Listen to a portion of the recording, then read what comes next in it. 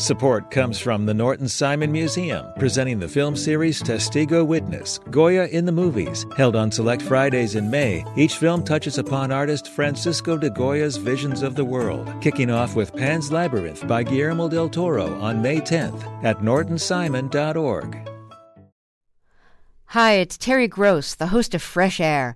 We bring you in-depth, long-form interviews with actors, directors, musicians, authors, journalists, and more. Listen to our Peabody Award-winning Fresh Air podcast from WHYY and NPR.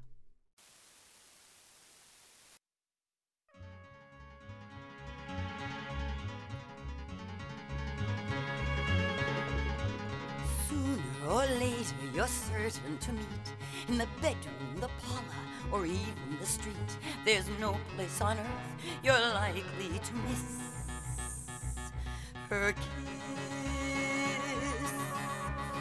Sooner or later, in sunlight or gloom, when the red candles flicker, she'll walk in the room, and the curtains will shake, and the fire will hiss. Here comes her kiss, and the moon grows dimmer.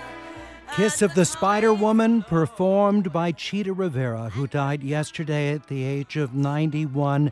That's from the original Broadway cast recording of the terrific musical Kiss of the Spider Woman, debuted on London's West End back in 1992. A year later, it was on Broadway and toured across the country, including Los Angeles, in 1996. For those of us who had a chance to see her in that and other great roles, you never forget, a giant of the American stage, but of course also a frequent performer on television and on recordings as well. Chita Rivera died yesterday at 91, but we had the opportunity just over a year ago in December of 2022 to talk with her about her career. The occasion for the conversation was her in Southern California to perform at the Segerstrom Center in a show that looked back on her career and allowed her to show, even very late in her life, the tremendous talents that were still there. We're going to reprise that full interview for you now. It's AirTalk on LAist 89.3.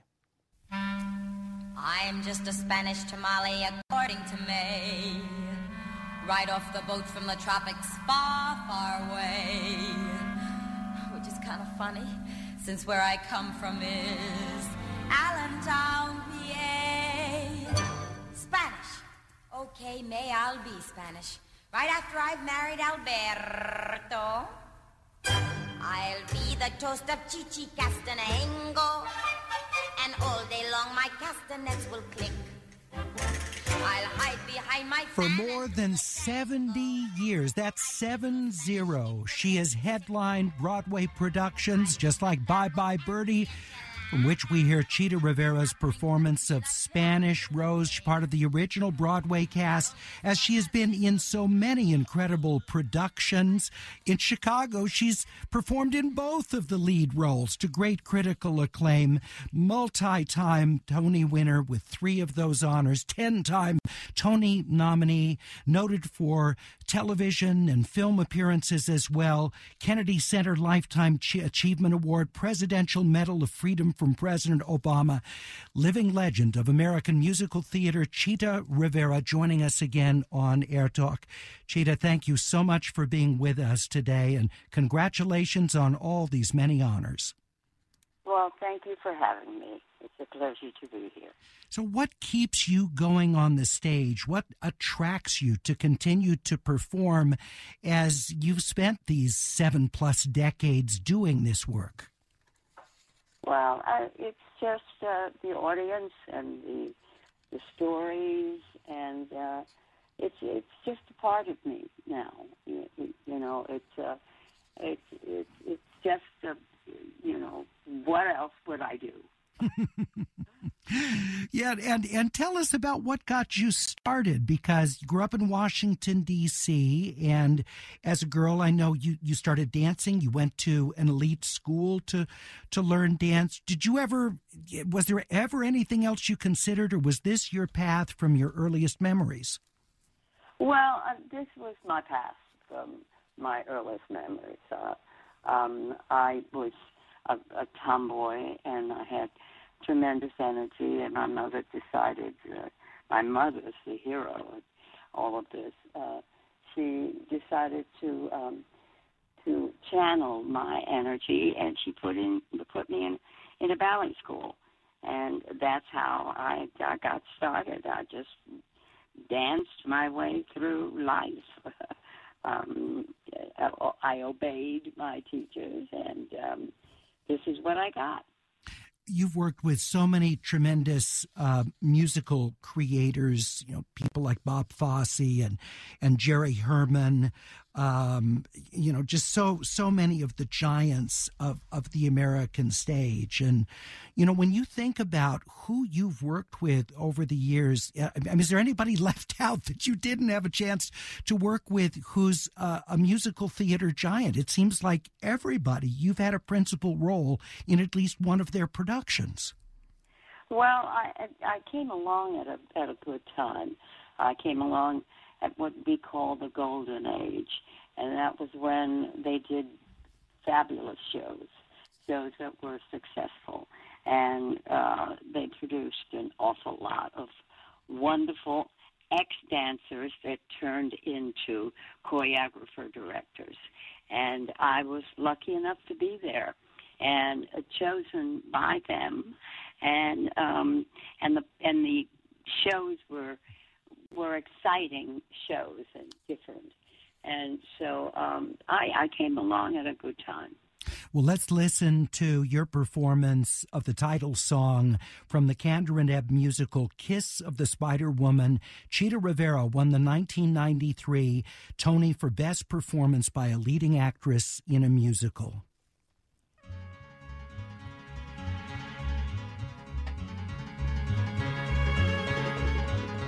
Sooner or later you're certain to meet in the bedroom, the parlor, or even the street. There's no place on earth you're likely to miss her kiss. Sooner or later in sunlight or gloom, when the red candles flicker, she'll walk in the room, and the curtains will shake, and the fire will hiss. Here comes her kiss.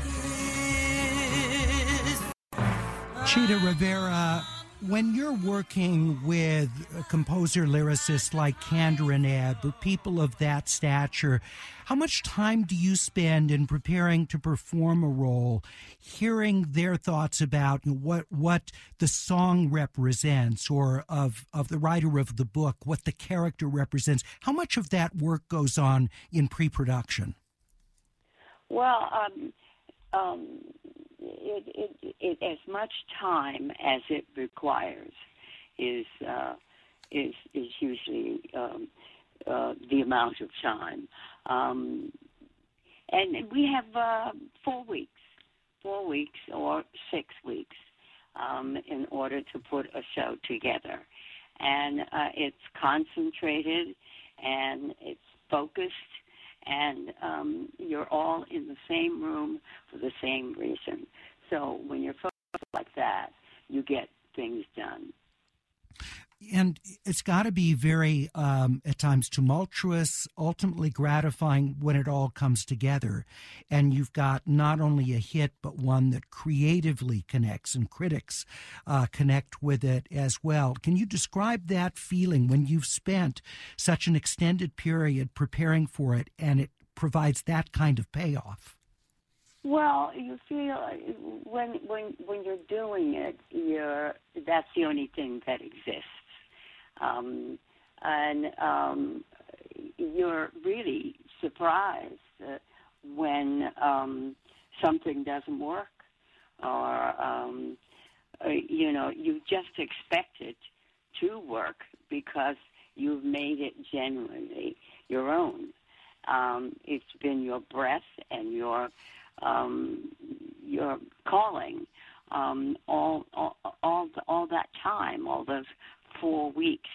So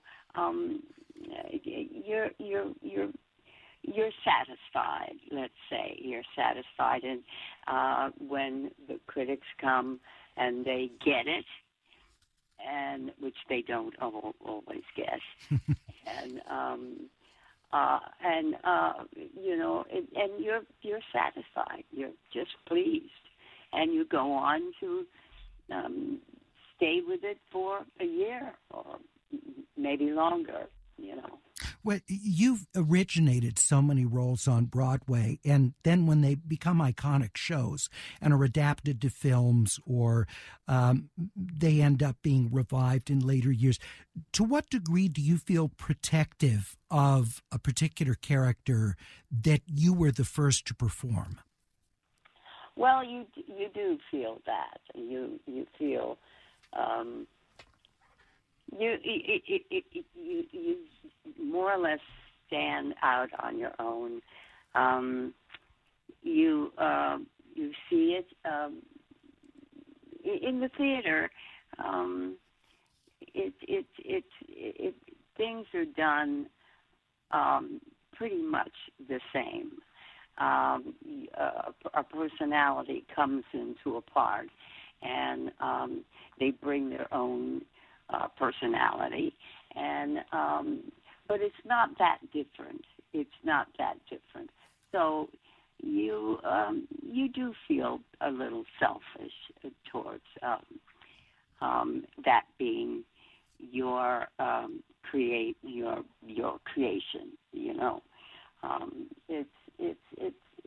But it's a quiet thing. You know it yourself, but you don't go around saying, I did this part or I did that part. You just quietly say to yourself, oh, I would have done it another way. Chita Rivera. Done it the same way, whichever. Chita Rivera with us on AirTalk. I'm just going to share some of the titles. I mean, this is extraordinary. From your first appearance as a replacement dancer in Guys and Dolls, Can in 1953, and then West Side Story, Anita at the Winter Garden, Bye Bye Birdie 3 years later, Chicago, 1975 as Velma Kelly, and nominated for Tony for Best Actress, as you had been for Bye Bye Birdie. Jerry's Girls with the Jerry Herman score there, nominated again, Tony Best Actress. Kiss of the Spider Woman from Kander and Ebb, winning the Tony for Best Actress. 9, nominated for the Tony. Chita Rivera, The Dancer's Life, nominated for yet another Tony. The Mystery of Edwin Drood, The Visit, nominated again for a Tony. Sweet Charity, Chicago in 2012, in a cameo role there.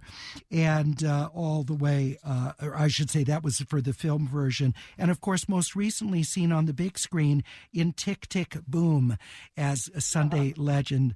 I mean, it has to be so gratifying for you to have all these young artists look to you and pay homage to you for the extraordinary, not just lengthy career, but the indelible performances that you've given us over these decades. How does that feel for you? Well, it feels as though you're doing your job. It feels as though you're being an example, and hopefully a good example. So I thoroughly enjoy performing for young performers and being an example for them. So that is my obligation now. We're talking with Chita Rivera, Presidential Medal of Freedom recipient from President Obama. She's also the first Latina and first Latino American to receive a Kennedy Center honor. She's received so many other awards, the 2018 Lifetime Achievement Tony Award as well. Chita Rivera, thank you so much for being with us. And most importantly, thank you for all these great performances. I've had the pleasure, as I'm sure so many of our listeners have, to see you on stage with the energy, with the talent, with how you make every role your own. You are a gift to the American musical theater and to us as members of the audience. Thank you. Thank you so much for having me and for saying those words, because that means an awful lot to me. So thank you very much. Thank you so much. The living legend of the American musical theater, Chita Rivera, joining us on AirTalk.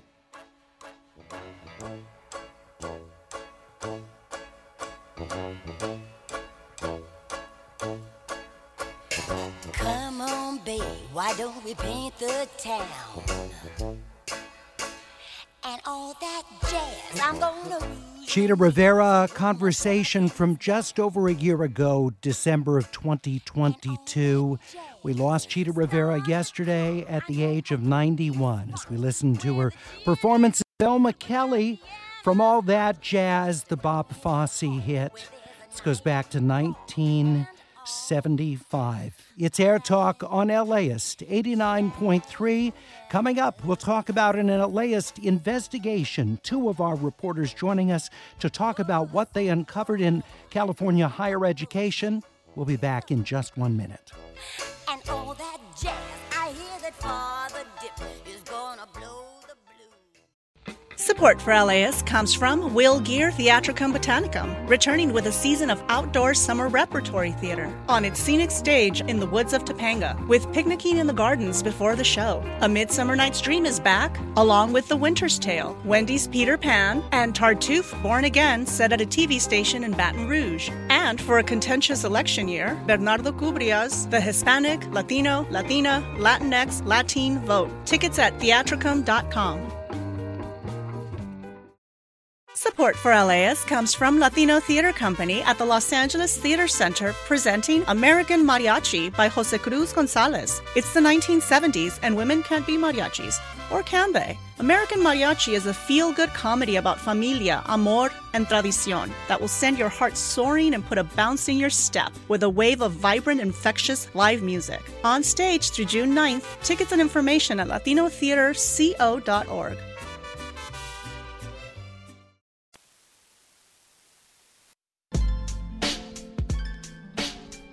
It's AirTalk on LAist 89.3. I'm Larry Mantle. Great to have you with us.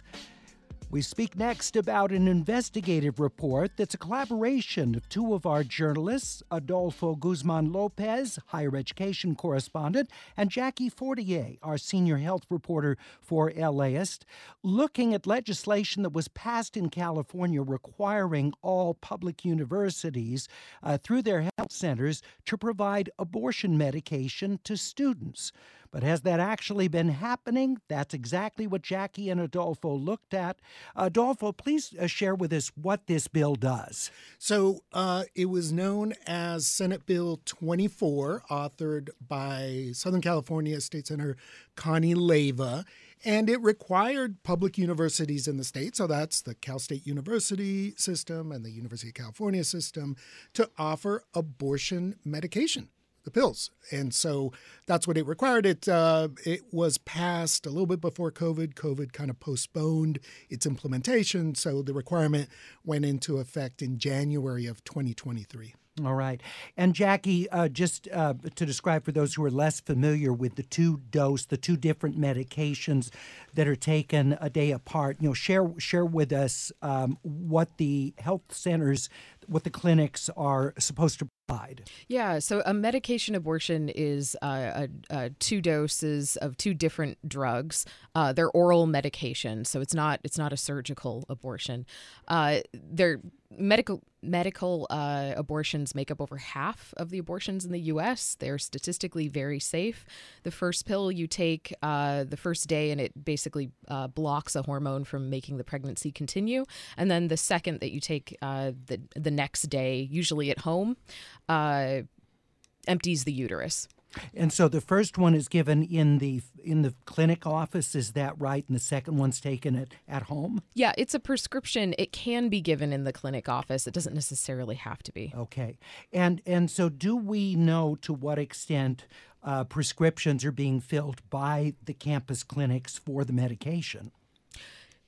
We don't know that number specifically. We looked more at outreach. So we know that just university campuses are not really providing any outreach about this medication to students. Under SB 24, like Adolfo described, campuses have access to $200,000 to provide medication abortions to students, and it's been in place for a little over a year now. And they can use that money on either the cost of the medication, on any real kind of clinic upgrades, and they are accountable for how that money is spent, but they can also use it on outreach, and we found that many of them just aren't doing that. So they're offering it, all seem to be in compliance with the letter of the law. It's the spirit of the law we're talking about. Is that right? Exactly. And so one of the things that we asked ourselves as we were looking at the websites for the student health centers at the UC and Cal State campuses is to what extent these campuses are putting that information on the websites, because we know that electronic searches are really how people get information these days. And so when Jackie created the spreadsheet, we were looking at it, we were surprised at the wide variation. So you had campuses like Cal State San Bernardino where we could not find medication abortion on their student health center website. A couple of other universities too, UC Merced, UC Santa Cruz, no mention whatsoever. So they had it, but they weren't letting students know they had it. We were assuming at that point that they were following the law by offering it, by stocking it in their student health centers. So we asked ourselves, well, if students don't know about it, is the law even effective, right? So that's why we started to ask our people who we reached out to, faculty, students, and also administrators. And so we found a range, like I said, from these campuses that didn't mention it to other campuses like UCLA, which has a really robust website for gynecological services. They include medication abortion, but not just the steps of what's going to happen when you decide to get it, but also support like psychological services. And when we showed UCLA's website to some of the other campuses, faculty at the other campuses, they looked at it and they said, wow, this is really good. I wish our campus was doing this good of a job of informing our campus community about it. In the piece that you've done for LAist, you have interviews with students, some of whom have paid hundreds of dollars to get the prescriptions elsewhere, not knowing it was available right there on their campus. And maybe you can share a little bit what those stories entail. Yeah, I talked with Deanna Gomez, who is a student at Cal State San Bernardino. And she was, she was just working so hard to be there. She was paying her own tuition. She worked 60 hours a week on top of taking a full class load. And this was months after the law was in place and the campus health clinic, should have been offering medication abortions.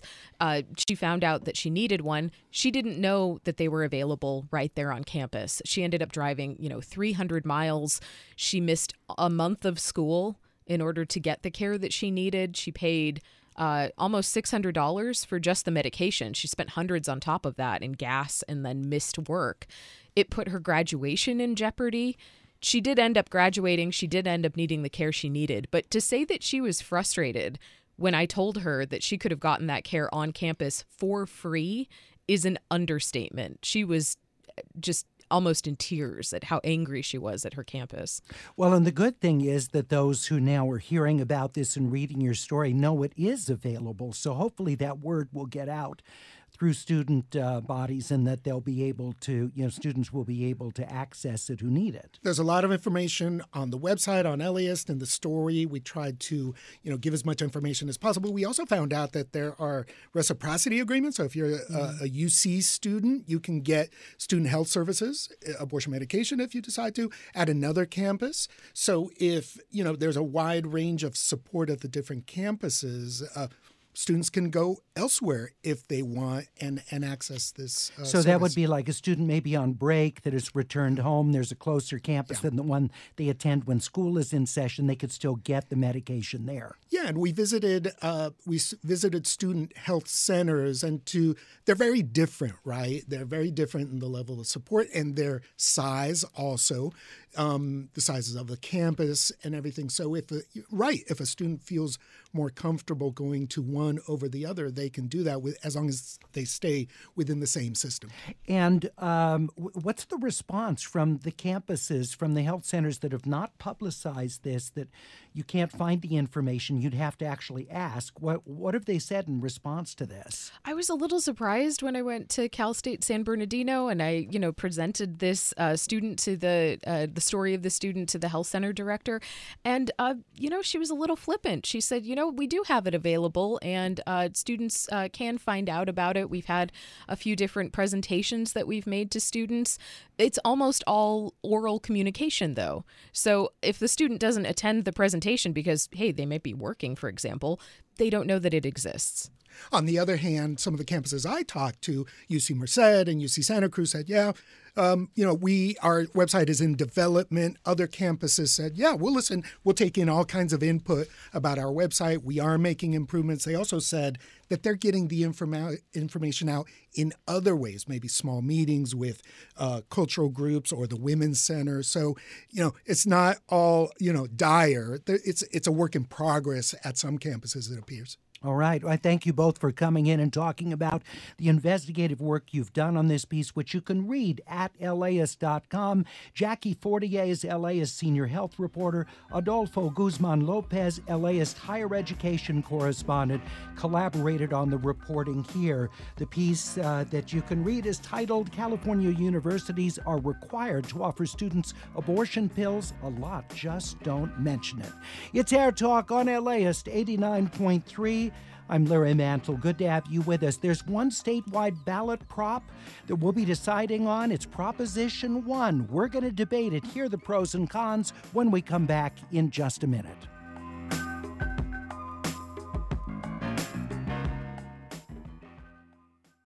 Support for LAist comes from Will Gear Theatricum Botanicum, returning with a season of outdoor summer repertory theater on its scenic stage in the woods of Topanga, with picnicking in the gardens before the show. A Midsummer Night's Dream is back, along with The Winter's Tale, Wendy's Peter Pan, and Tartuffe Born Again, set at a TV station in Baton Rouge. And for a contentious election year, Bernardo Cubria's The Hispanic, Latino, Latina, Latinx, Latin Vote. Tickets at theatricum.com. Support for LAist comes from Latino Theater Company at the Los Angeles Theater Center, presenting the world premiere of Mix Mix, the Filipino adventures of a German-Jewish boy by Bonnie B. Alvarez. Inspired by true events from the life of Ralph Price. After escaping Nazi Germany, a newfound tropical refuge in the Philippines is upended when Japan invades the islands. On stage through June 16th. Tickets and information at latinotheaterco.org.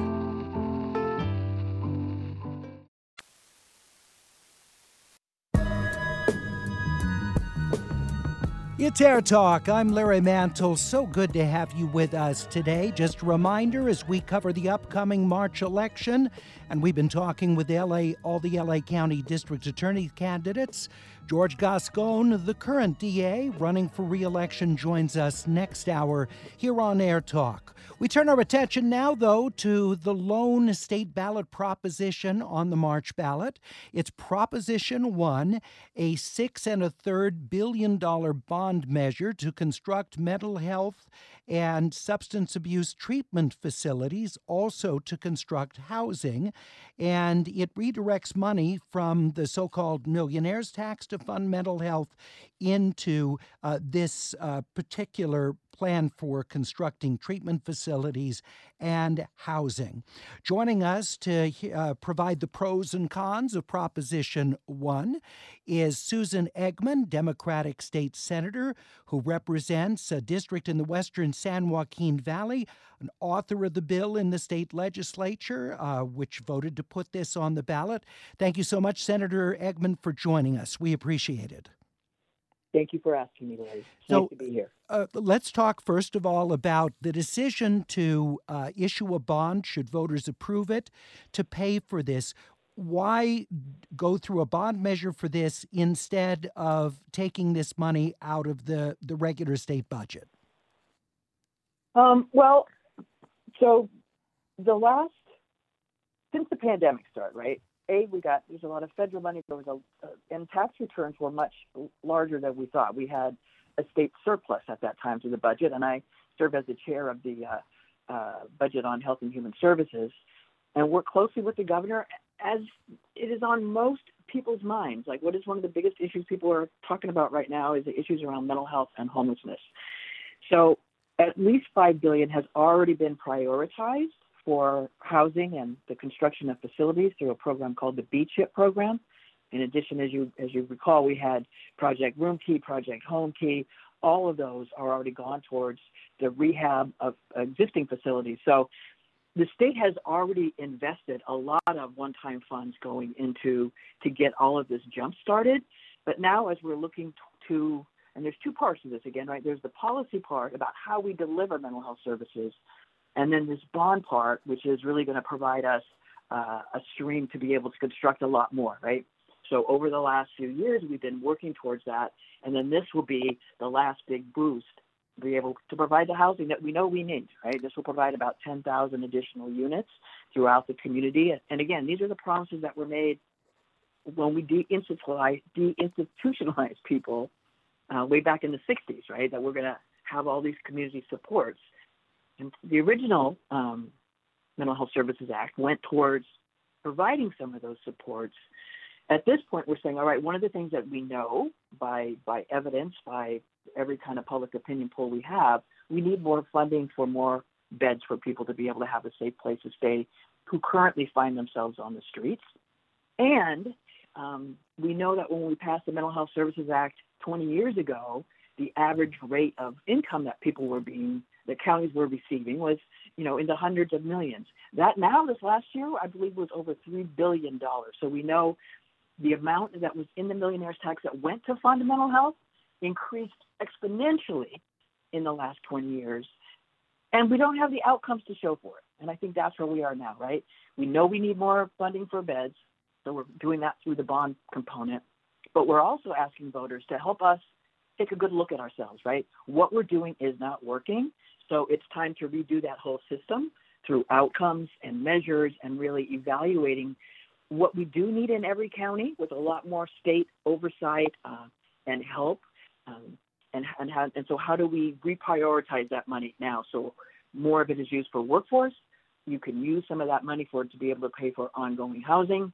And we're going to focus on the most seriously ill through something called whole person care, which is to really wrap around whatever it takes to be able to meet somebody where they are. And the larger component of that will be for those folks. We're talking kind of in a nutshell what we're talking about and why. So it's in addition to what we've already done through this budget. We're talking with California State Senator Susan Eggman, who's author of the bill, which was passed to put on the ballot by the legislature. It's ballot proposition that the legislature placed there, and the only state ballot proposition that voters will be deciding. Also with us is Susan Shelley, who's VP of Communications at the Howard Jarvis Taxpayers Association and a member of the editorial board of the SoCal News Group, which publishes such newspapers as the Orange County Register and the LA Daily News. Susan Shelley, we appreciate you being with us again. Why do you think this is the wrong way to fund services like this? Well, Senator Eggman mentioned that the counties are receiving more money than they did previously, but of course their costs are much higher. So I'm not sure they're ahead. And this robs the counties of money in 4 different ways. First, it takes, instead of 5% of the Mental Health Services Act money, the Prop 63 money, it takes 10% for the state. And then it has a requirement that they take this services funding and divert 30% of it to housing contracts. And then you lose, the third way is you lose the federal matching funds for health care. When you do that, when you fund it for housing instead of for services, you lose the federal funding. And then they're building places for treatment that the counties will be responsible for running, and they'll have to use some of their funds for that. So they have less funding, more responsibilities. This is going to create pressure for tax increases, and you're going to see those on your ballot. So this is really robbery of the counties for this very important mental health services funding that the voters approved. What about the argument that there just needs to be so many more facilities for mental health and drug treatment and more people hired into the field to do it, and that counties aren't really equipped to do it, that it requires the state to coordinate the development of those facilities? This has always been a county responsibility, not a state responsibility. And even if we all agreed that this needs to be done, which of course we do, whether borrowing $6.38 billion and paying it back, and of course when you pay it back, it's $10 or $12 billion with interest, and you're committing future generations to be forced to pay that over their own needs. When you do that for unspecified places, which is what the legislative analyst said this is doing, it's essentially a blank check, and the state will decide later what they're going to build and where. Is that the best way to do this?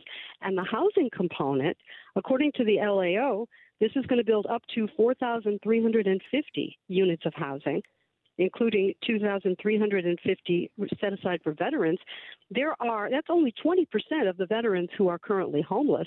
And this despite the fact that there have been bonds before there was a bond called the California Veterans Housing and Homeless Prevention Bond. Was that money well spent? Why do we still have this serious problem when the taxpayers have stepped up again and again?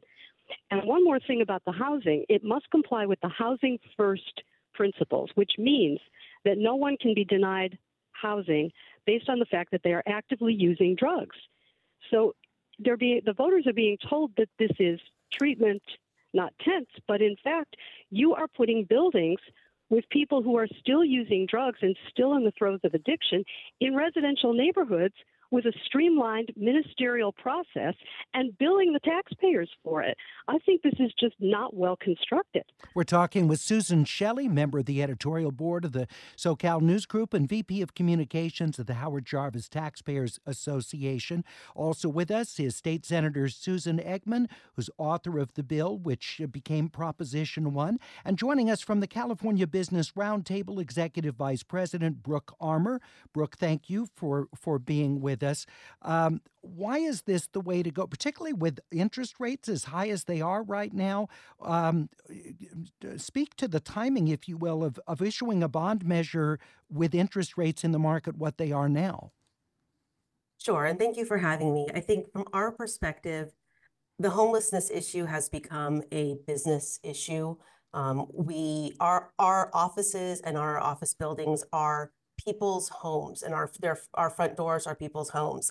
And we know that we have to start acting now. The Mental Health Services Act is 20 years old and it is not working. It does not provide accountability and oversight to counties. An audit in 2016 showed that counties had $2.5 billion in unspent funds from the Mental Health Services Act. What this does is it provides accountability and transparency so that existing tax dollars are used more effectively and more efficiently. Is this the entire solution to the homelessness crisis? Absolutely not. But it is part of a continued effort by the legislature, the governor, the business community, and the mental health community to bring together comprehensive reforms. Homelessness is a very complex issue. This is not the only solution. And is it a perfect solution? No, but it provides essential oversight and essential transparency to the process so that we're not wasting tax dollars while people die on the streets. Are you confident in the oversight that's been provided on the funds to this point that have been spent by the state of California to deal with drug and mental health treatment? No, I think that the state auditor in 2020 showed that there are very few reporting requirements and reports done about how existing tax dollars are being spent. We have the income. Now we need the outcomes. And that's really what we're focused on with Prop 1 and a whole host of other issues. Susan is absolutely right. We have to address the housing issue. We have to address these other issues that are combining and compounding the problem. And housing first is not necessarily the best approach, but it allows us to get those dollars where they need to go in a more efficient manner, brings state oversight and state accountability so that you don't have a patchwork of 58 different counties trying to figure this out.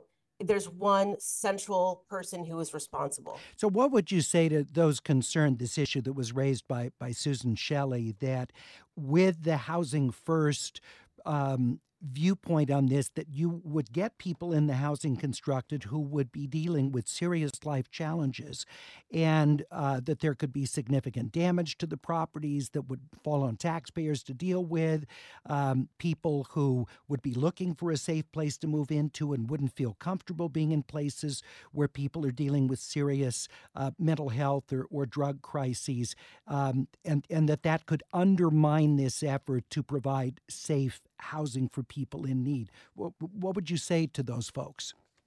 Well, Prop 1 does a very important thing in reforming the Mental Health Services Act to identify and allow substance use disorders to be funded through those tax dollars. That was not allowed in the first iteration 20 years ago. But I think we have all come to understand that there is a much greater connection and greater through thread on what some of the causes of homelessness are. Certainly, housing first can't be housing only.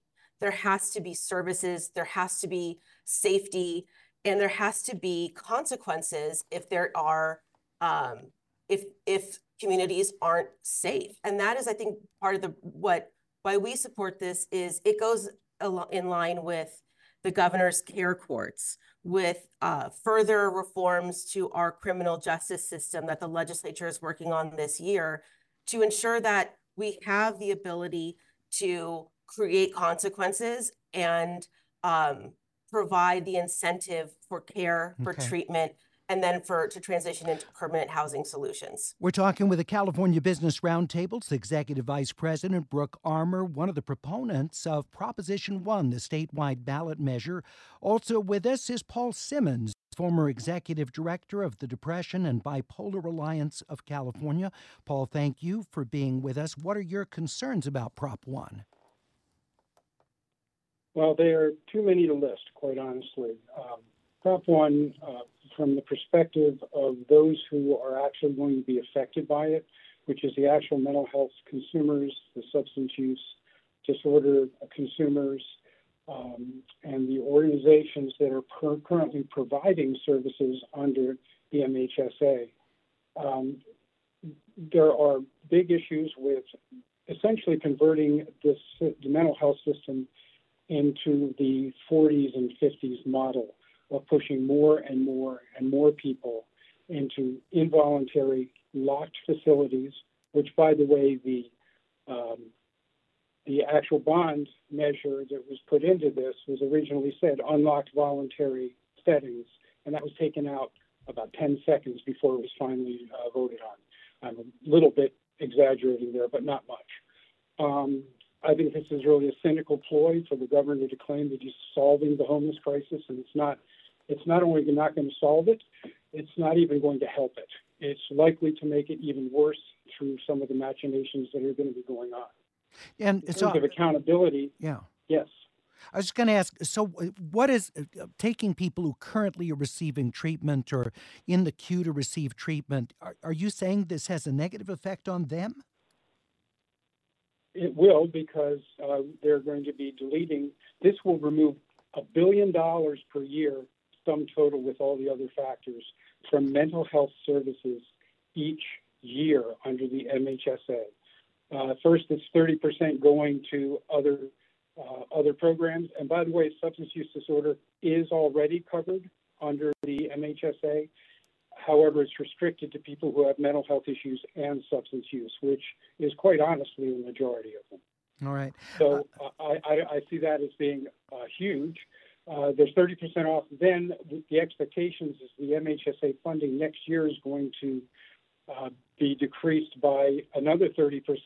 We're talking 50% out of actual mental health services that are being designed and implemented by local community counties, by the organizations of the communities who really know the needs of these people, and to give these people services before they get into a position where they become homeless or have severe issues in a really severe mental health crisis. So what this would do is essentially take prevention money and throw it into the pound of cure. It's a lot more expensive. It's damaging to the people receiving the services. It's eliminating, by the way, the line item for innovation. This is being touted as a modernization act, and yet innovation is being taken completely out of the picture. Okay. Yes, we need to may be able to spend some of this reduced funding on innovation programs, but it's no longer it would no longer be part of the system. I need to break. We're talking with Paul Simmons, former executive director of the Depression and Bipolar Alliance of California. He's in opposition to Proposition 1, the statewide bond measure of more than $6 billion on our March ballot. Susan Shelley is also in opposition, and we're speaking with two proponents of the measure. Democratic State Senator Susan Eggman of the Western San Joaquin Valley, who's author of the bill that became Prop 1, and Brooke Armour, Executive VP of the California Business Roundtable. We'll come back in just 1 minute.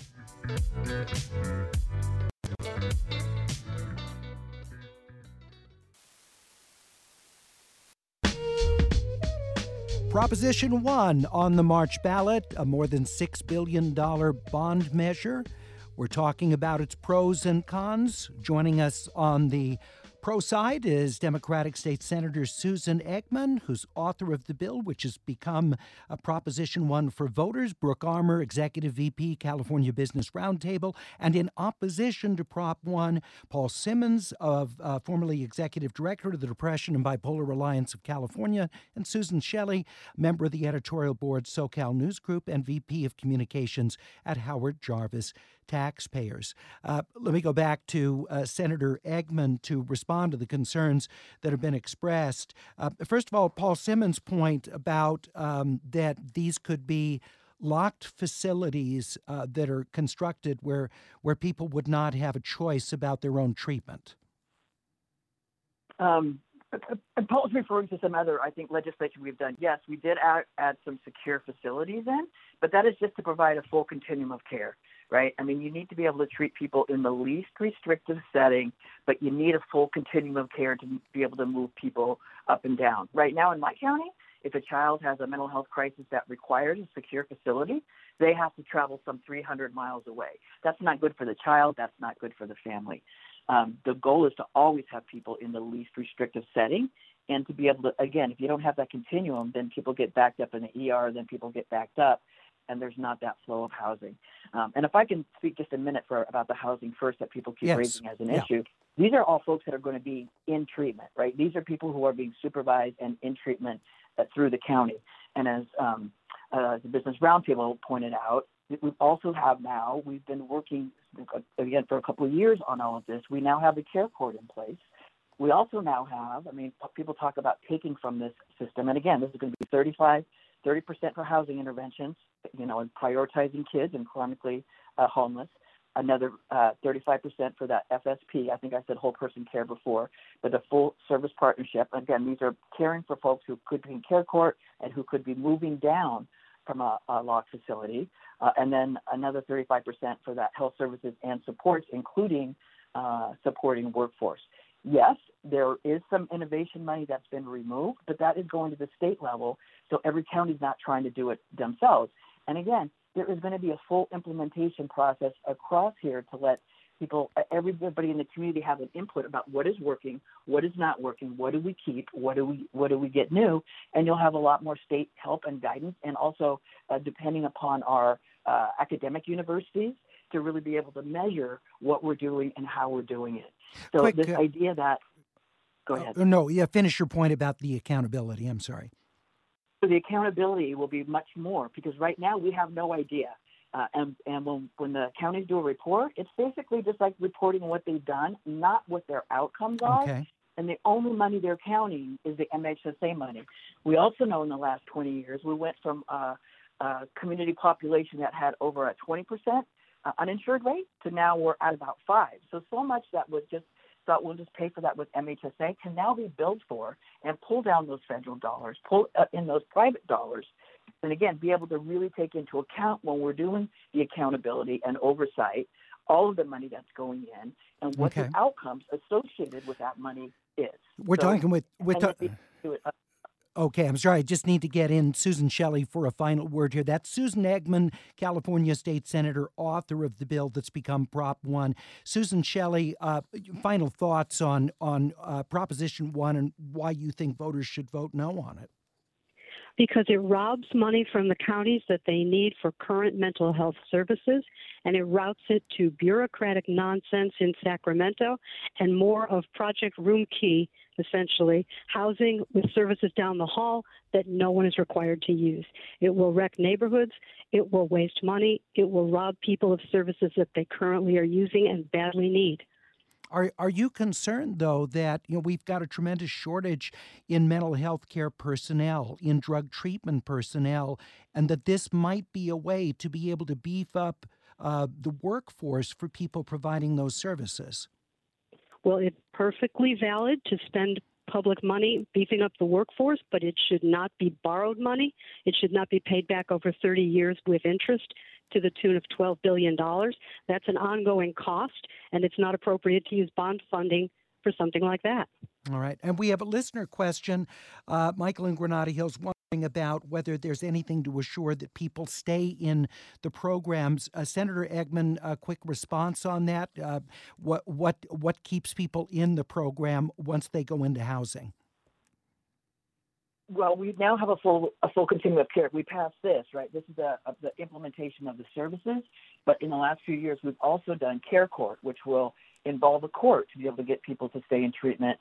And if that doesn't continue to work, if they do need involuntary, then we also redid what it means to be gravely disabled in the state of California. So we put into a place a lot of the components. Now we just need to be able to provide the services. And the bond is not used for workforce development. That is part of the redo of the policy. Okay. But there is money coming from the taxes that would go to workforce development, correct? From the millionaire's tax? That's the millionaire's tax. That is already in existence. No one's talking about touching that. We're just saying how you'll use that money that's already been allocated. All right. I want to thank all of you for being with us. That's Democratic State Senators Susan Eggman of the West San Joaquin Valley, Brooke Armour of the California Business Roundtable, Susan Shelley of the Howard Jarvis Taxpayers Association, and Paul Simmons, former Executive Director, Depression and Bipolar Alliance of California. You have a chance, of course, to vote on Proposition 1 on your upcoming March ballot. Coming up in our second hour, current Los Angeles County District Attorney George Gascón is with us. We've been hearing from those who were challenging him. Been a lot of criticism of his tenure as DA in his first term. We're going to hear him respond to the critique and also bring up issues about his tenure that others haven't raised, that he says show the kinds of strong performance he's had in his first 4 years. That's all coming up here on AirTalk in the second hour on LAist 89.3.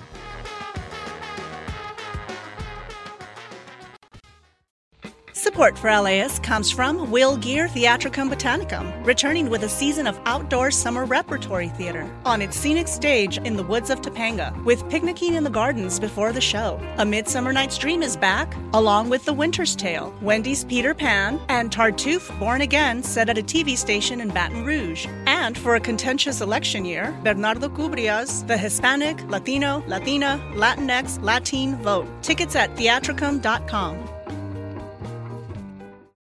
Support for LAist comes from Latino Theater Company at the Los Angeles Theater Center, presenting American Mariachi by Jose Cruz Gonzalez. It's the 1970s, and women can't be mariachis. Or can they? American Mariachi is a feel-good comedy about familia, amor, and tradición that will send your heart soaring and put a bounce in your step with a wave of vibrant, infectious live music. On stage through June 9th, tickets and information at latinotheaterco.org.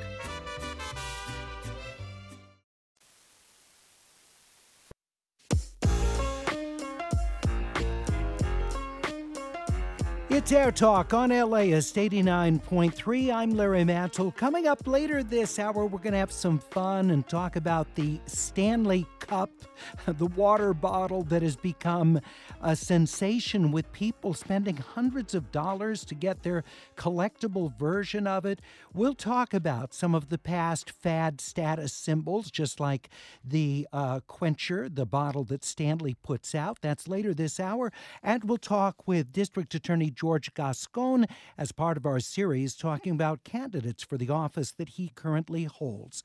But we begin with what's happened to Palm Springs real estate market. LA Times writer Jack Fleming wrote a fascinating story a few days ago about how Palm Springs City Council passed a limit on the number of permits that homeowners could have to do part-time rentals of their property. And when that cap was put into effect, it so limited the ability of homeowners to rent out their properties for short-term stays that it turned the housing market there upside down.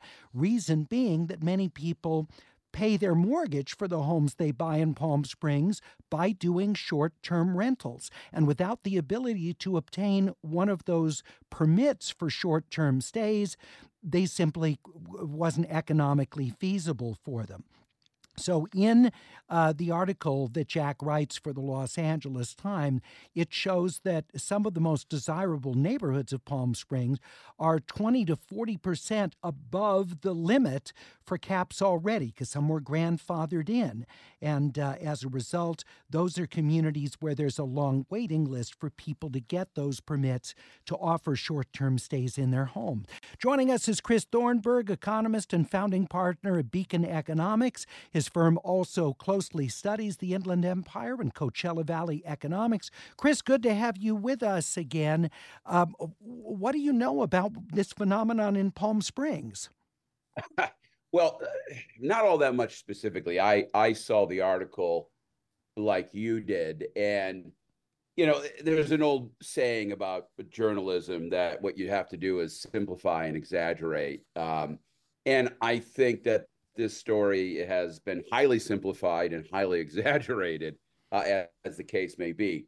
Look, we know that local housing demand across the state, particularly in these tourist-centric areas, part of that housing demand has been by investors who go in, buy various properties up, and then, yes, make a little company for themselves, basically renting out single family to folks who would prefer a house to a hotel room in these various areas. That is part of the market, but it's not what I would call a dominant part of the market. The vast majority of single family homes in Coachella Valley are still owned by the people who live in them and don't rent them out on a regular basis. So in a sense, this story has the basic issue that it is mixing up two big events going on simultaneously. One, of course, is the big movement against Airbnb type investments in many economies across California. It certainly isn't exclusive to Coachella Valley. But at the same time, we also have the issue with the fact that mortgage rates have gone from 2.5% to 7.5% over the last 2.5 years, which, of course, is another big part of the overall story in terms of homes, home sales, and home pricing. So I appreciate what the story is saying, but I do think he may conflating these two giant issues. We're talking with economist Chris Thornburg of Beacon Economics. I'd like to hear from Palm Springs residents what you've seen in the way of real estate as a result of the cap on permits to offer short-term stays at a homeowner's location. We're at 866-893-5722, 866-893-5722, or you can email us at atcomments@laist.com. Please include your location and first name. But I'm particularly interested in hearing from our many Palm Springs listeners what you've experienced with the housing market there. And I'm sure for many of the residents who are there, either half the year or full-time residents of Palm Springs, probably happy to see the cap on short-term rentals in effect because of concerns about partying at the houses, changing the character of residential neighborhoods with people coming and going, using the properties essentially as hotels. I'm sure that is of concern to some residents, but I'd be interested in hearing the thoughts of Palm Springs listeners, whether you think the cap is good, whether you think it has hurt housing prices and that concerns you more than the quality of life issues that are raised by the short-term rentals. What do you think? 866-893-5722, or you can email us at atcomments@laist.com. Please include your location and your first name. Jack Fleming in his piece says that a number of Coachella Valley cities like La Quinta, Cathedral City, and Indian Wells have pretty much banned new short-term rental permits with very few exceptions. So they have an even more stringent policy than that was passed in Palm Springs, where they limit per district of the city the number of short-term rental permits that can be issued. Palm Springs residents rejected a ban on short-term rentals, with 68% of voters back in 2018 voting no on that. So you've got really two distinct homeowner groups that are opposite each other, really, because you've got people who really support the ability to do short-term rentals. These are people who might be part-time owners who are counting on that short-term rental fees to be able to help pay their mortgage and see short-term rentals as being a vital part of the economy for bringing tourists in. And then others who are perhaps longer-time homeowners, they're concerned about the quality of life and what they see as the charm of Palm Springs, which can be intruded on by too many people doing short-term rentals. 866-893-5722, or you can email us at atcomments@laist.com. Please include your location and first name. Chris, it seems, though, pretty obvious if you've got a community where there's high demand for short-term rentals. So I'm thinking of Laguna Beach, for example, or Santa Monica, Venice, other cities in the Coachella Valley, places, Santa Barbara, places where tourists really like to go, that a lot of people who would look to buy a house there are thinking about subsidizing the cost of that through short-term rentals. So if you get critical mass in that, how could that not have an effect on the value of properties? Oh, I think it does. I'm not disagreeing with that statement at all. It probably does push up the price of these homes a little bit above what it might be if that kind of investment activity was strictly excluded from the local marketplace, as the case may be. But again, one of the big questions is how much that, for example, has contributed to the huge surge in prices we've seen over the last 3 years in California and really across the United States. The surge in home prices we've seen, and it's been enormous. Again, from mid-2020 to mid-2022, you saw a 40% increase in prices across California, one of the greatest surges in home prices. And to be clear, that was everywhere. Yes, the people in Coachella might want to tell themselves that 40-45% increase in prices was all driven by these investors pushing up prices. But to be clear, we see exactly the same trends in places that are not tourism dominant, where it isn't that much of an effect. So again, it's easy for folks in those areas to see that being driven by this Airbnb effect. But again, when you look at many places, you're not seeing that. Let's talk with Deborah in Venice, who not only lives in an area where there's high demand for short-term rentals, but I understand she has a home in the Coachella Valley. Thank you so much, Deborah, for being with us. What are you seeing in the way of short-term rental and the trends? Well, I've been very involved, and I've gone to numerous hearings regarding short-term rentals. And I will tell you, it's very obvious it's becoming more and more of a business. It's not the owners themselves, although if it is the owner, then they're running their own business. They don't live in the house. And you see where more and more large companies are taking these homes or several homes in an area and turning it into a short-term rental. At the hearings, the individuals, so-called individuals representing their home, get up and they'll say something like, well, I have 20 or 50 employees I have to worry about. That isn't a short-term rental. That's a business.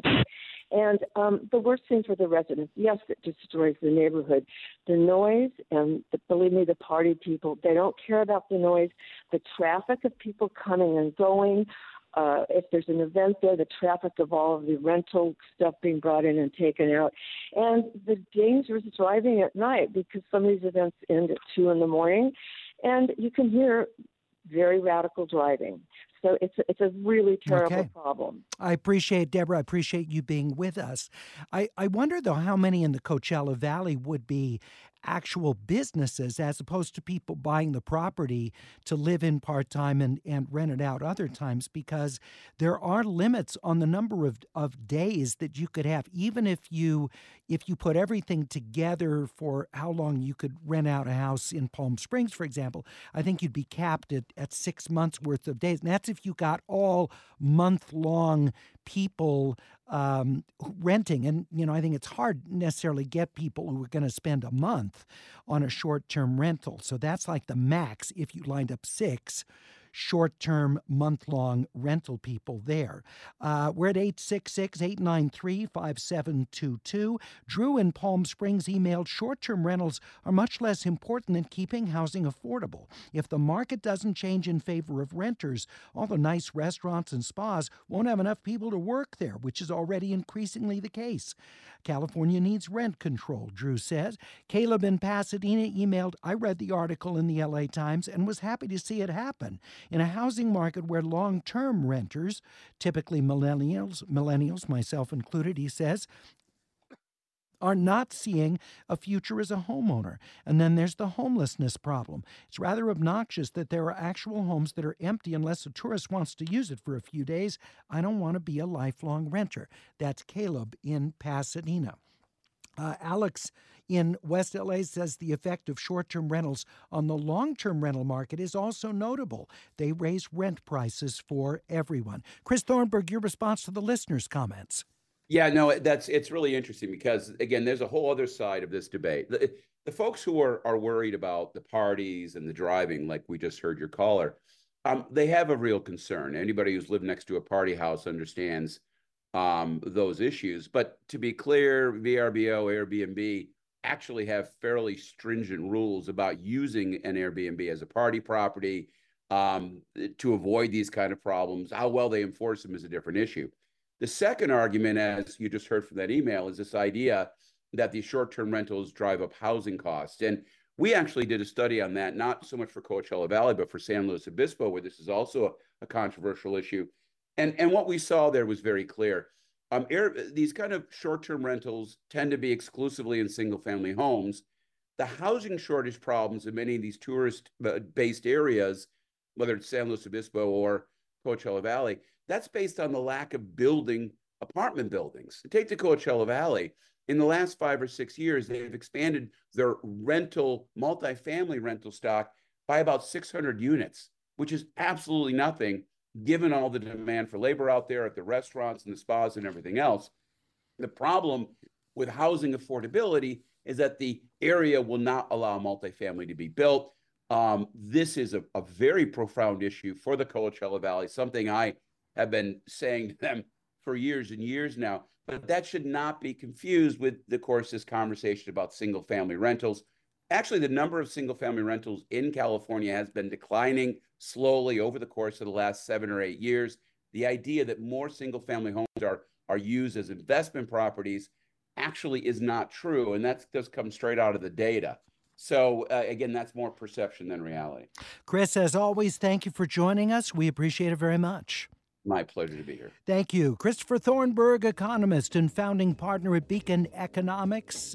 His firm does analysis of the Inland Empire and Coachella Valley economic trends. We're talking about the housing market in Palm Springs and how it's been affected by caps on permits for short-term rentals. It's AirTalk on LAist 89.3.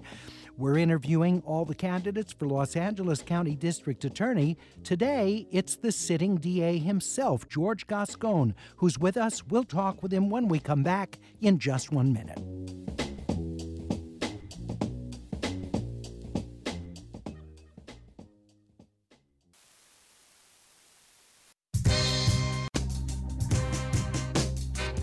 It's AirTalk on LAist 89.3. I'm Larry Mantle. We're talking with all the candidates for LA County District Attorney.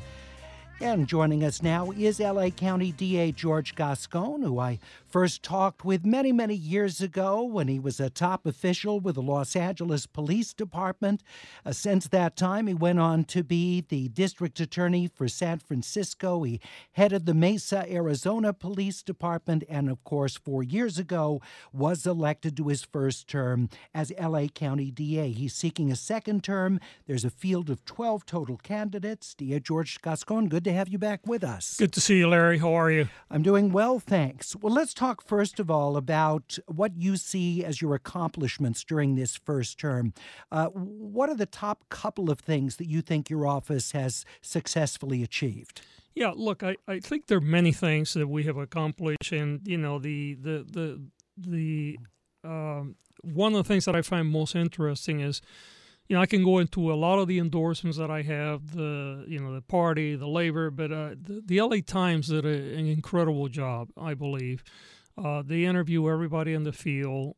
They fact check all of us, and they came back and strongly endorsed me. And what they talked about is not only the work that we have done in order to begin the reforming process of an office that, quite frankly, has been very conservative for many years, but also the fact that, crime is going down again, and the filing rates are consistent with the past, but the work that we're doing is so much more thoughtful. So, I'm very proud of the fact that, we went through a very difficult time during the pandemic, right? A period of time where there was a tremendous amount of displacement. We were working from home in many places. Our courts were partially shut down.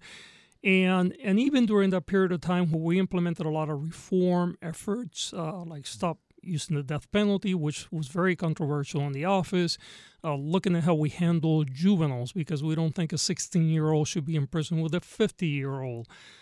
Looking at law enforcement accountability, frankly, which are almost non-existing in the county, but at the same time dealing with traditional crime stuff. So when we began to see a problem with organized retail theft, we immediately started working with our partners. We work with the LAPD, the Sheriff Department, and the CHP, and we prosecuted. Right now, we have over 100 cases from last year. We saw the problems with hate crimes, and we immediately got into, with community and our other partners in law enforcement, not only addressing the education and prevention part of it, but also prosecuting the cases. We started to see the fentanyl problem. Again, we brought in other partners, including the health department, law enforcement, and we're addressing those issues. But, we also look at things that had the office is completely neglected in the past. The biggest theft crime in the county continues to be wage theft, right? Over $1 billion a year that are taken from vulnerable workers, but it's something that impacts our entire community. It impacts good employers that are trying to play by the rules. It impacts our tax base, and we have gone. We created a labor justice unit, and we are focusing on major violators of wage theft. When it comes to the environment, another area the office really never made it a priority, and now we've gone after major polluters like Atlas Metal, who's poisoning the soil and the water next to Jordan High School for generations, to other companies like Scent. The company had the 3 days fires in Carson, completely polluting the air, and going after that company on the principles. We're also doing different things with victims. We're creating a rapid response system. We created a mobile app so the victims can actually go immediately and seek and obtain services when they need them. We work legislatively as sponsors to legislation to facilitate forensic interviews for kids and deal with victims of crime, especially families that have young people. So there's a lot of work that we're very proud of. We're talking with Los Angeles County District Attorney George Gascón, who's running for re-election. Some of your opponents support a number of the reforms that you've brought in, maybe not universally, but a number of them. And one of the consistent critiques is about the way that you've reformed the office.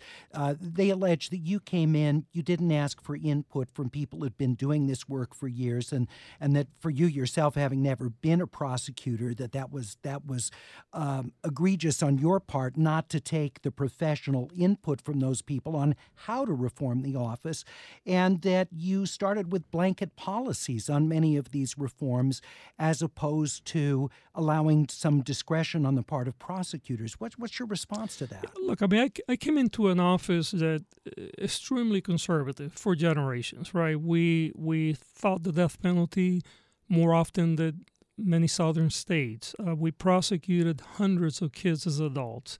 We looked the other way when law enforcement was committing egregious misconduct, criminal misconduct, like, lying, using excessive force. So there were a lot of things that we were looking at, and all the policies that we created, actually, we had working groups of experts in the area, lawyers that have been in the area for years, former judges, we have former prosecutors. But the reality is that when I came into the office, I came into a place where the culture was very, very against these things. Death penalty alone, there was a tremendous attachment to the death penalty in the office. So it was very hard on the early stages to go seek, the support for things that they were so clearly against it. Having said that, we have evolved from that place. The management team is a different management team. What I came in with, I've hired now over 85 new lawyers that are coming to the office that want to do the work that we have. We have a lot of people in the office applying for promotions. In fact, we had an opening for promotion. We had about 300 applicants. So there is an evolution also that has taken place in the thinking within the office.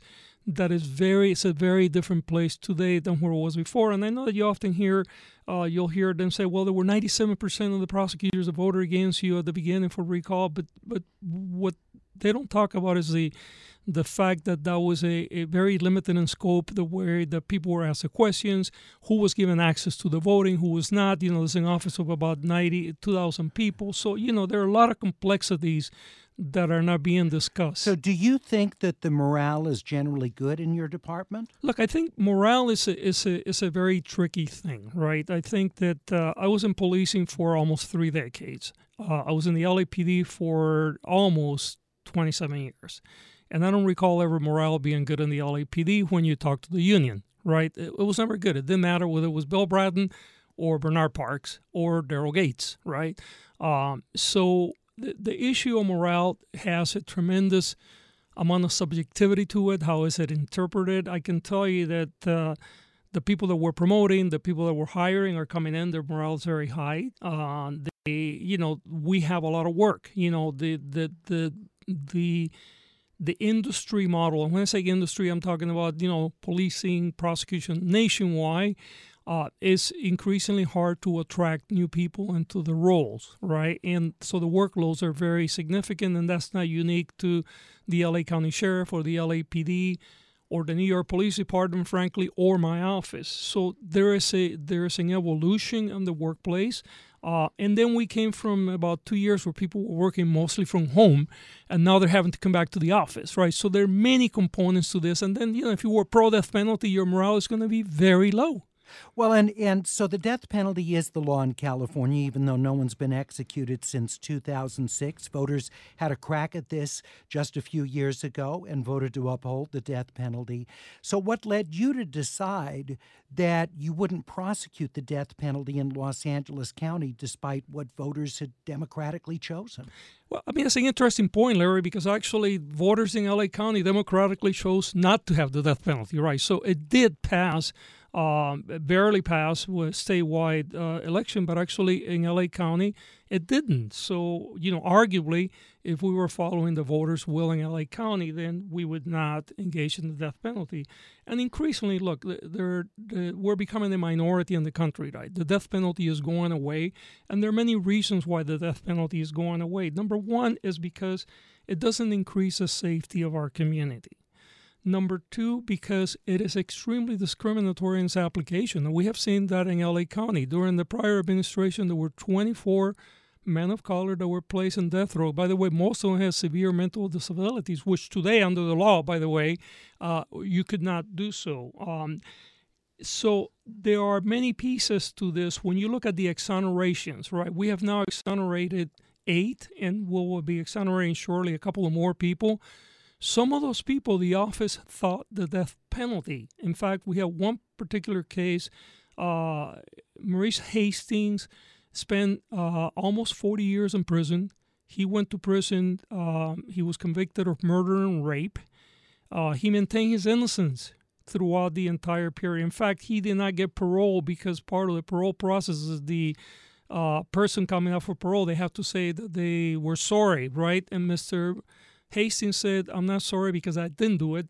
He tried to have the office review his conviction twice. He tried to get the DNA tested. The office told him twice, 2 administrations, that the DNA was missing. We tested the DNA. He turned out to be innocent. So here's a man that we wanted to execute. We're talking with George Gascón, Los Angeles County District Attorney. Let's talk about enhancements that are sought in cases you prosecute. When you started, you said you were not going to prosecute enhancements. You've shifted on some of the enhancements and guns particularly. What led you to make that shift? Yeah, look, I mean, as we evolve and get a management team that I can trust to give him more discretion, which I do now totally. In fact, those decisions are being made now at much lower levels. I don't get involved in whether we're going to have alleging enhancement or not. We have a committee that looks at these things. At the very beginning, when I came into the office, it was a problem because that wasn't in place. And what we had before was a blanket policy of always alleging all the enhancements. And that clearly led to excessive incarceration and then in some cases, quite frankly, wrongful outcomes. So we are at a different place today, 3 years later, and, people can ask for exceptions to some of those rules, and they're granted, very often in some cases, but it's being reviewed by people that are actually looking at the entire picture and not simply saying we're automatically going to go to the most punitive way that we can. There is a discretion and a thoughtfulness to the way that we approach the work that wasn't there before. Let's talk, Mr. Gascón, about juvenile prosecution. Earlier you said it wasn't right, essentially put 16-year-olds in prisons with 50-year-olds. But we have a juvenile system, and a number of your challengers have made this point, that isn't equipped to deal with the most heinous, the most serious of offenses that can be committed by, say, 16 to 18 years old, including not just murders, but torturous murders, rapes, other particularly heinous crimes. So what is the answer? If we don't have a juvenile system to really handle that, and you're not comfortable with those cases being tried in a regular court, what's the answer? Well, I mean, look, the answer is when we have the appropriate cases, again, much like with enhancements, we entertain transferring a young person to adult court when it's appropriate, and we have. There's also an important point that you don't hear from my opponents, that actually from the time that I was elected to now, the law has evolved, right? As of last year, we actually tried to transfer someone that I really thought it was deserving of the transfer. It was a heinous double homicide, and the court rejected the transfer, and the court was right, by the way, and we looked back at the law, and I was wrong. The courts today are required on the juvenile transfer to evaluate not the nature of the crime committed, but whether the juvenile can be rehabilitated. And the reason why the law requires that today is because the law is based on the reality that a human brain is not fully developed until we're about mid-20s. And also that the science tells us today that a human brain can be easily reprogrammable, meaning rehabilitated, with the proper interventions.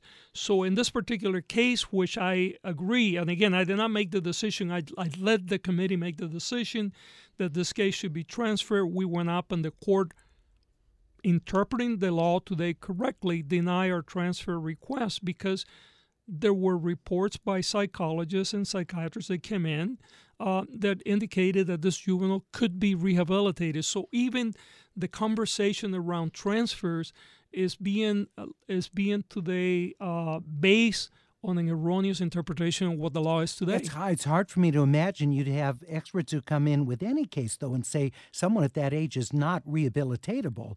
But the issue, isn't it, when the young person would be released under juvenile convictions because they could be let out when they would still be a threat to society, whether even with them being rehabilitatable. Right, and that's where the law comes in, and there is a way to keep them in custody beyond the release time. Now, it's a year-by-year evaluation. It's more like the European system, right? The European system in general terms, most European countries, sentencing generally don't go beyond 20 or 25 years, but you can be extended, but it's a year-by-year basis based on an assessment of your the dangerousness. I want to close on the issue of property crime because your critics and the people that are running against you, their theme largely is that you have swung the pendulum to the point where you appear, in their view, to be sympathetic to people committing crimes, to mass incarceration, concerns about racial disparities, and that your emphasis on that includes a tolerance for people committing crimes, and that has made it easier for repeat offenders to commit those crimes, and it's led to less respect for the law and its enforcement. Your response to that? Yeah, look, I think this is where the LA Times does such a wonderful job, right? The LA Times took all these claims and debunked them all. We are prosecuting these cases at very similar rates to what we had in the past.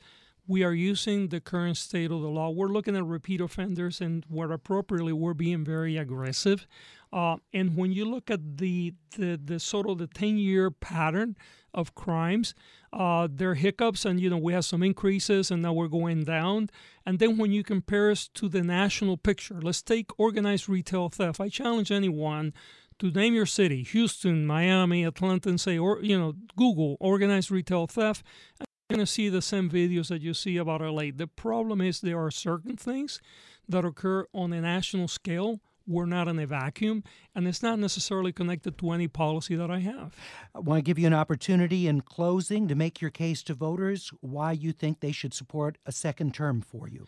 Look, reforming a system that has been broken for so many years, or some would argue not broken, but actually designed to do what it did, takes time. When you look at the objective indicators, whether crime is up or down, whether the prosecutions are up or down, you see that actually we're very consistent with what has been occurring in the county for the last 10 years. But at the same time, we're doing the work in a very different way. We're not seeking the death penalty. We're not looking to put 15-year-olds, 16-year-olds with a 50-year-old. We're looking at exonerations. We are supporting law enforcement when they need to be supported, but we're also holding them and ourselves accountable. Thank you so much, Mr. Gascón, for joining us. We appreciate it.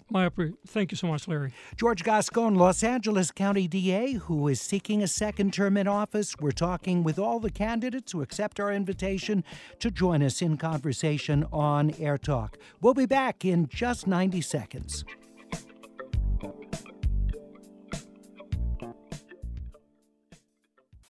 Support for LAist comes from Will Gear Theatricum Botanicum, returning with a season of outdoor summer repertory theater on its scenic stage in the woods of Topanga, with picnicking in the gardens before the show. A Midsummer Night's Dream is back, along with The Winter's Tale, Wendy's Peter Pan, and Tartuffe Born Again, set at a TV station in Baton Rouge. And for a contentious election year, Bernardo Cubria's The Hispanic, Latino, Latina, Latinx, Latin Vote. Tickets at theatricum.com. Support for LAist comes from Latino Theater Company at the Los Angeles Theater Center, presenting the world premiere of Ghost Waltz by Oliver Mayer, a bold original recovery of Juventino Rosas, one of Mexico's most significant composers. Follow Rosas from his father's early death to his friendship with ragtime genius Scott Joplin, now on stage through June 2nd. Tickets and information at latinotheaterco.org.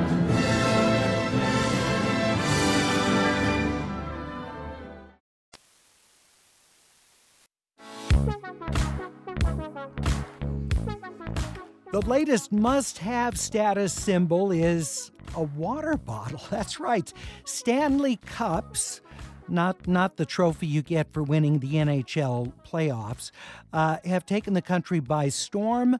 A 100-year-old company, Stanley, is seeing its revenue shoot through the roof since young women have taken to their product, fueled by Target collaborations and TikTok influencers. You might have seen the posting of the burned-out car that a young woman had, in which her Stanley Cup was right in the center console, as I believe, unscathed, and the chilled beverage was still cold, even after her car had been destroyed by fire. And then Stanley actually bought her a new car as a thank you for her posting about how her Stanley Quencher survived the fire. I want to hear from you. If you're ever someone who really got excited by a fad like this, there was some sort of a product craze that took the nation by storm, and you found yourself taking part in it. We're at 866-893-5722. 866-893-5722, or you can email us at atcomments@laist.com. Please include your location and first name, but I'd like to hear from you. If you actually found yourself in the grip of one of these fads, there was something you just had to have, give us a call, 866-893-5722. I was one when I was a kid. I'll tell you about that a little later. But with us, Amanda Mull, staff writer for The Atlantic, who writes about consumerism in her column Material World. Amanda, so good to have you with us again. We appreciate it. Thank you so much for having me back. Let's talk about the Stanley Quencher. Was it the posting of that video of the burned car that launched this, or something else? No, that video of the burned out car actually comes fairly late in the Stanley phenomenon. Oh. Yeah, there's all kinds of points at which people, like new groups of people, sort of clue into what is going on. But this has actually been happening since, well, the origins are theoretically in 2017. Stanley has been making this product for a long time, and a product recommendation blog that's like fairly small, not a huge website, that's run by a couple of women, that has a following of disproportionately Mormon moms, came across the product in 2017, recommended it to their readers, and their readers ended up really liking it. So every time they would post about it, it would sell out. This particular cohort was just like really into the product.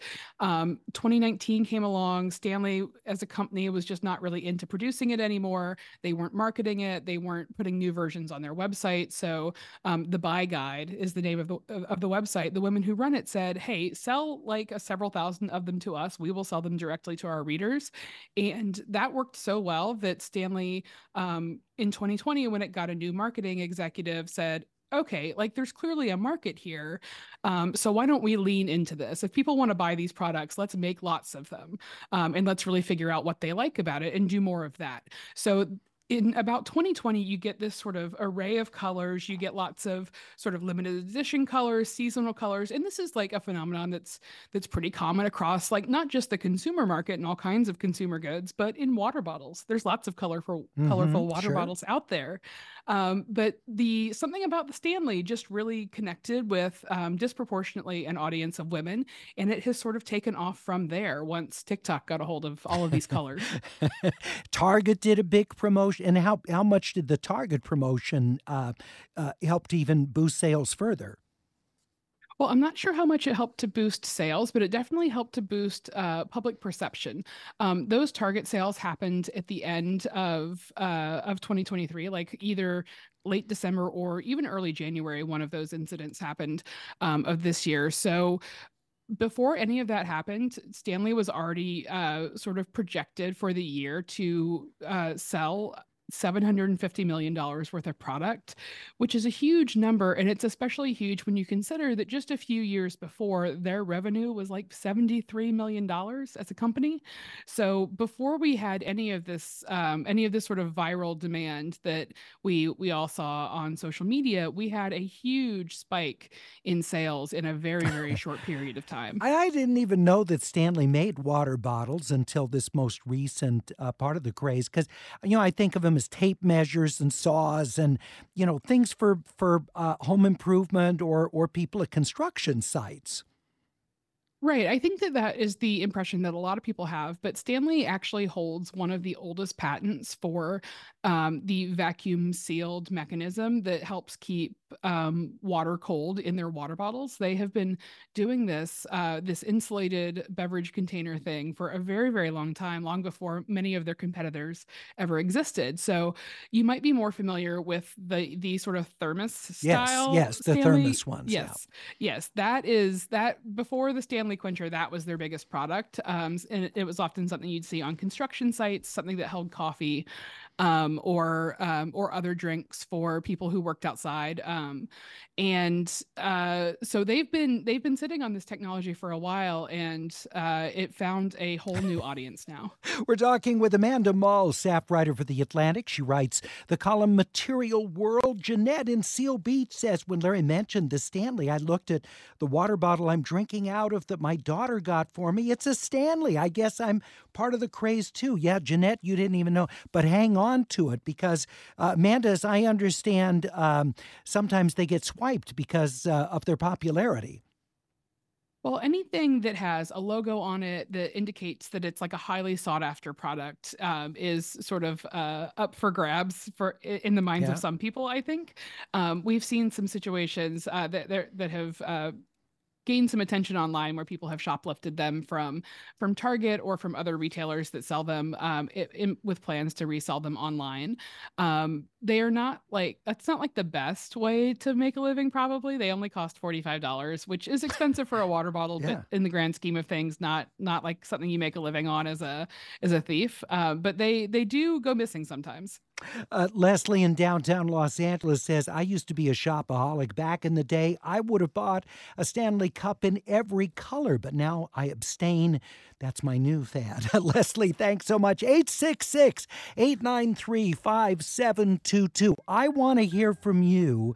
What particular fad, consumer product that you just had to have at some point in your life, something that you felt like other people had, you wanted it, you didn't want to be left out. 866-893-5722. Mine was when I was a kid riding my bike around Los Angeles, and I'll tell you what I was in search of. 866-893-5722, or you can email us at atcomments@laist.com. Please include your location and first name. We'll be back in 1 minute.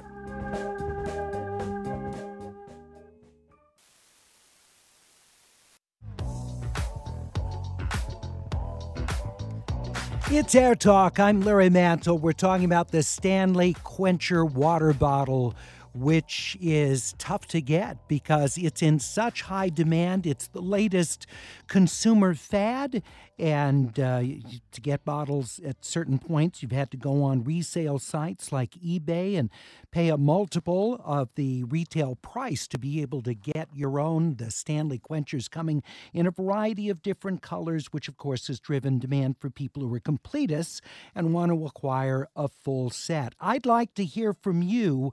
What particular consumer product, what fad item that you pursued at some point in your life? We're at 866-893-5722, or you can email us at atcomments@laist.com. Please include your location and first name. When I was a kid, I was in elementary school, it was a status symbol to have auto parts stickers on your notebook or even on your bike or on your backpack. This is a time when car culture in Los Angeles was really big, and there was a big market for aftermarket parts and for customizing of vehicles. So we boys had this sort of competition who could get the biggest of the stickers or the rarest of the stickers. Like there was a big Goodyear one that you could get, or Fram oil filters, or Champion spark plugs, all these different stickers that the parts companies used as promotional items. So we'd ride our bikes around to the auto parts stores, because at that time there were a bunch of independent ones. They weren't all consolidated into O'Reilly's and things like Napa. And so we would go to all these different little independent auto parts stores and try and talk the clerks into giving us stickers. Well, the stores got wise and they started charging for them. And, we didn't have any money to pay for auto parts stickers. So the fad came to an end because the auto parts stores priced themselves out of it. You got to have kids with money if they're going to be paying for it. But anyway, for a while, that was the big fad, and you'd come to school Monday morning with the latest stickers to be able to show your friends, and sometimes you'd make sure you didn't even take the backing off of it. You didn't even expose the adhesive because then it could be tradable for other stickers. 866-893-5722, or you can email us at atcomments@laist.com. Please include your location and first name. A recently viral status symbol was Costco's 157-piece Le Creuset set for about $4,500. Dozens of pieces of enameled cast iron cookware are in that Le Creuset set. Apparently, it's so heavy, according to Michael, our producer, that it's delivered to your home on a wooden pallet. Wow, that is an expensive status symbol. $44.99. That's the price of the Le Creuset set. Amanda Mull of The Atlantic, are you familiar with that item? Yes, and it's that's sort of a dream item. I love to cook, and the idea of having like a full kitchen array of Le Creuset just dropped off in your driveway sounds fantastic. Yeah. So apparently that's one that Costco has seen tremendous popularity. Let's see. We have a listener comment. This comes from Nick in West Hollywood. I was ravenous to acquire one of the gaming devices, and it was a measure of work to finally get one after several scams. I had to have one. Totally worth it. That's Nick in West Hollywood. Our Matt, our senior producer, said as a millennial growing up in the 90s, one big one I remember were Tamagotchis. Is that how it's pronounced? I'm not familiar. Tamagotchis. Yeah. For those unfamiliar, they were a handheld digital pet. Unit was just a small egg-shaped device with a tiny screen. When you turned it on, an egg would appear on a screen, eventually hatch into a small pet that you had to feed, play with, and take care of. The amount of effort you put into doing so would determine the outcome of its life. I never had one, but many of my friends did, and I was always jealous. That's of the Tamagotchis. Honorable mention go to the rare and retired Beanie Babies, a status symbol of the 90s. Also, Matt argues having your own phone line as a kid growing up. All right, 866-893-5722. Cliff in Carson City, Nevada said, for me, it was a blue Adidas jacket with white stripes down the sleeve. It looked so cool with my puka shell necklace. Cliff, I can picture you. Absolutely. All right. 866-893-5722. Jimmy in downtown Los Angeles said the fad that everybody had to have when I was growing up were Beatles boots. At the time, they were literally everywhere. Jimmy, I remember that fad. Absolutely. Orlando in San Jose emailed, when I was in elementary school in the early 70s, yo-yos were a fad everywhere. Everyone had one. I had a couple. Some of my friends had huge collections of yo-yos. Even the teachers at recess would take theirs out and play along with the students. Oh, that's great, Orlando. Thanks so much. 866-893-5722, or you can email us at atcomments@laist.com. Please include your location and first name. And Michael, our producer, said you would get knockoffs of status symbols, like something called a Dinky Dino, which apparently he had. It was a knockoff of a Tamagotchi that he would have. And that's something we should talk about, Amanda, because sometimes there are other, if you can't afford or can't get a hold of the status symbol, there will be other companies who will come up with knockoffs. Oh, absolutely. That's a huge thing right now. TikTok has dubbed these products dupes or duplicates. And you see a lot of Stanley dupes out there right now. One of the reasons that Stanley tumblers became popular is because the combination of like being able to sit in a car cup holder, holding a large volume of liquid, and then having a handle on them, so they're easier to grip for people with smaller hands. Like that combination of things was just really good for people with smaller hands. A lot of women have smaller hands. So, but those are not like proprietary features. So tons and tons of other companies have made their own version of this tumbler, and you can get them at all kinds of price points, and most of them work pretty well. Like the technology to keep water cold is not proprietary. None of these physical features are. So you've got options. Kay in Larchmont Village says Cabbage Patch dolls. We were selling fake ones because you couldn't get the real ones. Kay, thanks so much. Well, I still stick with my Contigo old KPCC coffee mug because it doesn't have a handle, but there's something about the curve I find kind of sensuous. I'm probably revealing too much, but I continue to wear out my Contigo mug. Daryl in Lancaster said rockets, people would put them on the car. They were chrome. We used them on our bicycles in the shape of a rocket. We got all different colors of them. This has sure been fun. Thank you so much. And Amanda Mull of The Atlantic, who writes the column Material World, thank you for being with us again. From all of us at AirTalk, have a great day.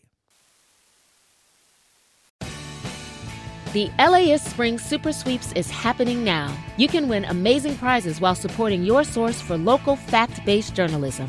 One lucky grand prize winner will get to choose a brand new Lexus or $25,000 in cash. Other prizes include an electric bike from Juice Bikes and $1,000 gas gift cards. Your donation of $60 gets you one entry to win, and the more you give, the more entries you get. Donate now at LAist.com/sweeps.